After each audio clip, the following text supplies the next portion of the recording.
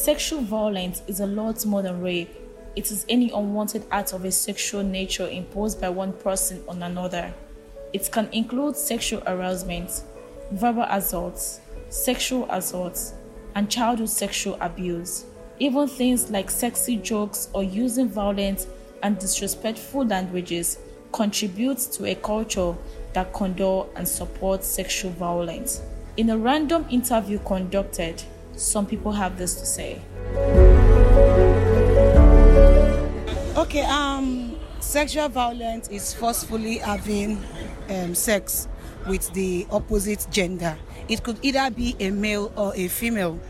So my take on it, someone might ask, what are the causes of sexual violence? At times, the outfits that some ladies put on, it usually cause for a sexual violence. Like if a lady is half naked, what do you expect the opposite gender to do?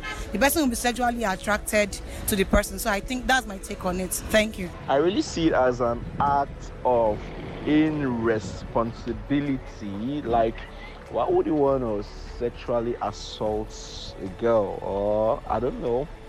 But most times it's like people will say it could be a spiritual problem, or probably what this person must have been exposed to, probably while growing up, or the parents, what's the kind of environment such people grow violence.